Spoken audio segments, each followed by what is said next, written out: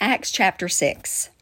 In those days, when the number of disciples were increasing, the Grecian Jews among them complained against the Hebraic Jews because their widows were being overlooked in the daily distribution of food.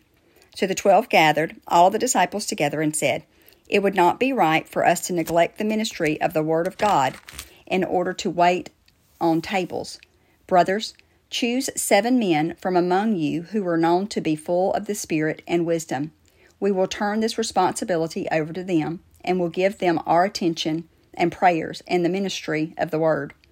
This proposal pleased the whole group. They chose Stephen, a man full of faith and of the Holy Spirit, also Philip, Prochorus, Nicanor, Timon, Barmaeus, and Nicholas from Antioch, a convert to Judaism. They presented these men to the apostles, who prayed and laid their hands on them. So the word of God spread, the number of disciples in Jerusalem increased rapidly, and a large number of priests became obedient to the faith.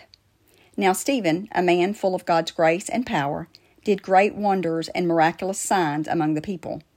Opposition arose, however, from members of the synagogue of the Freedom, as it was called, Jews of Cyrene and Alexandria, as well as the provinces of Cilicia and Asia.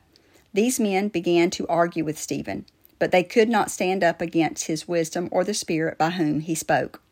Then they secretly persuaded some men to say, "We have heard Stephen speak words of blasphemy against Moses and against God." So they stirred up the people and the elders and the teachers of the law. They seized Stephen and brought him before the Sanhedrin. They produced false witnesses who testified, "This fellow never stopped speaking against the holy place and against the law.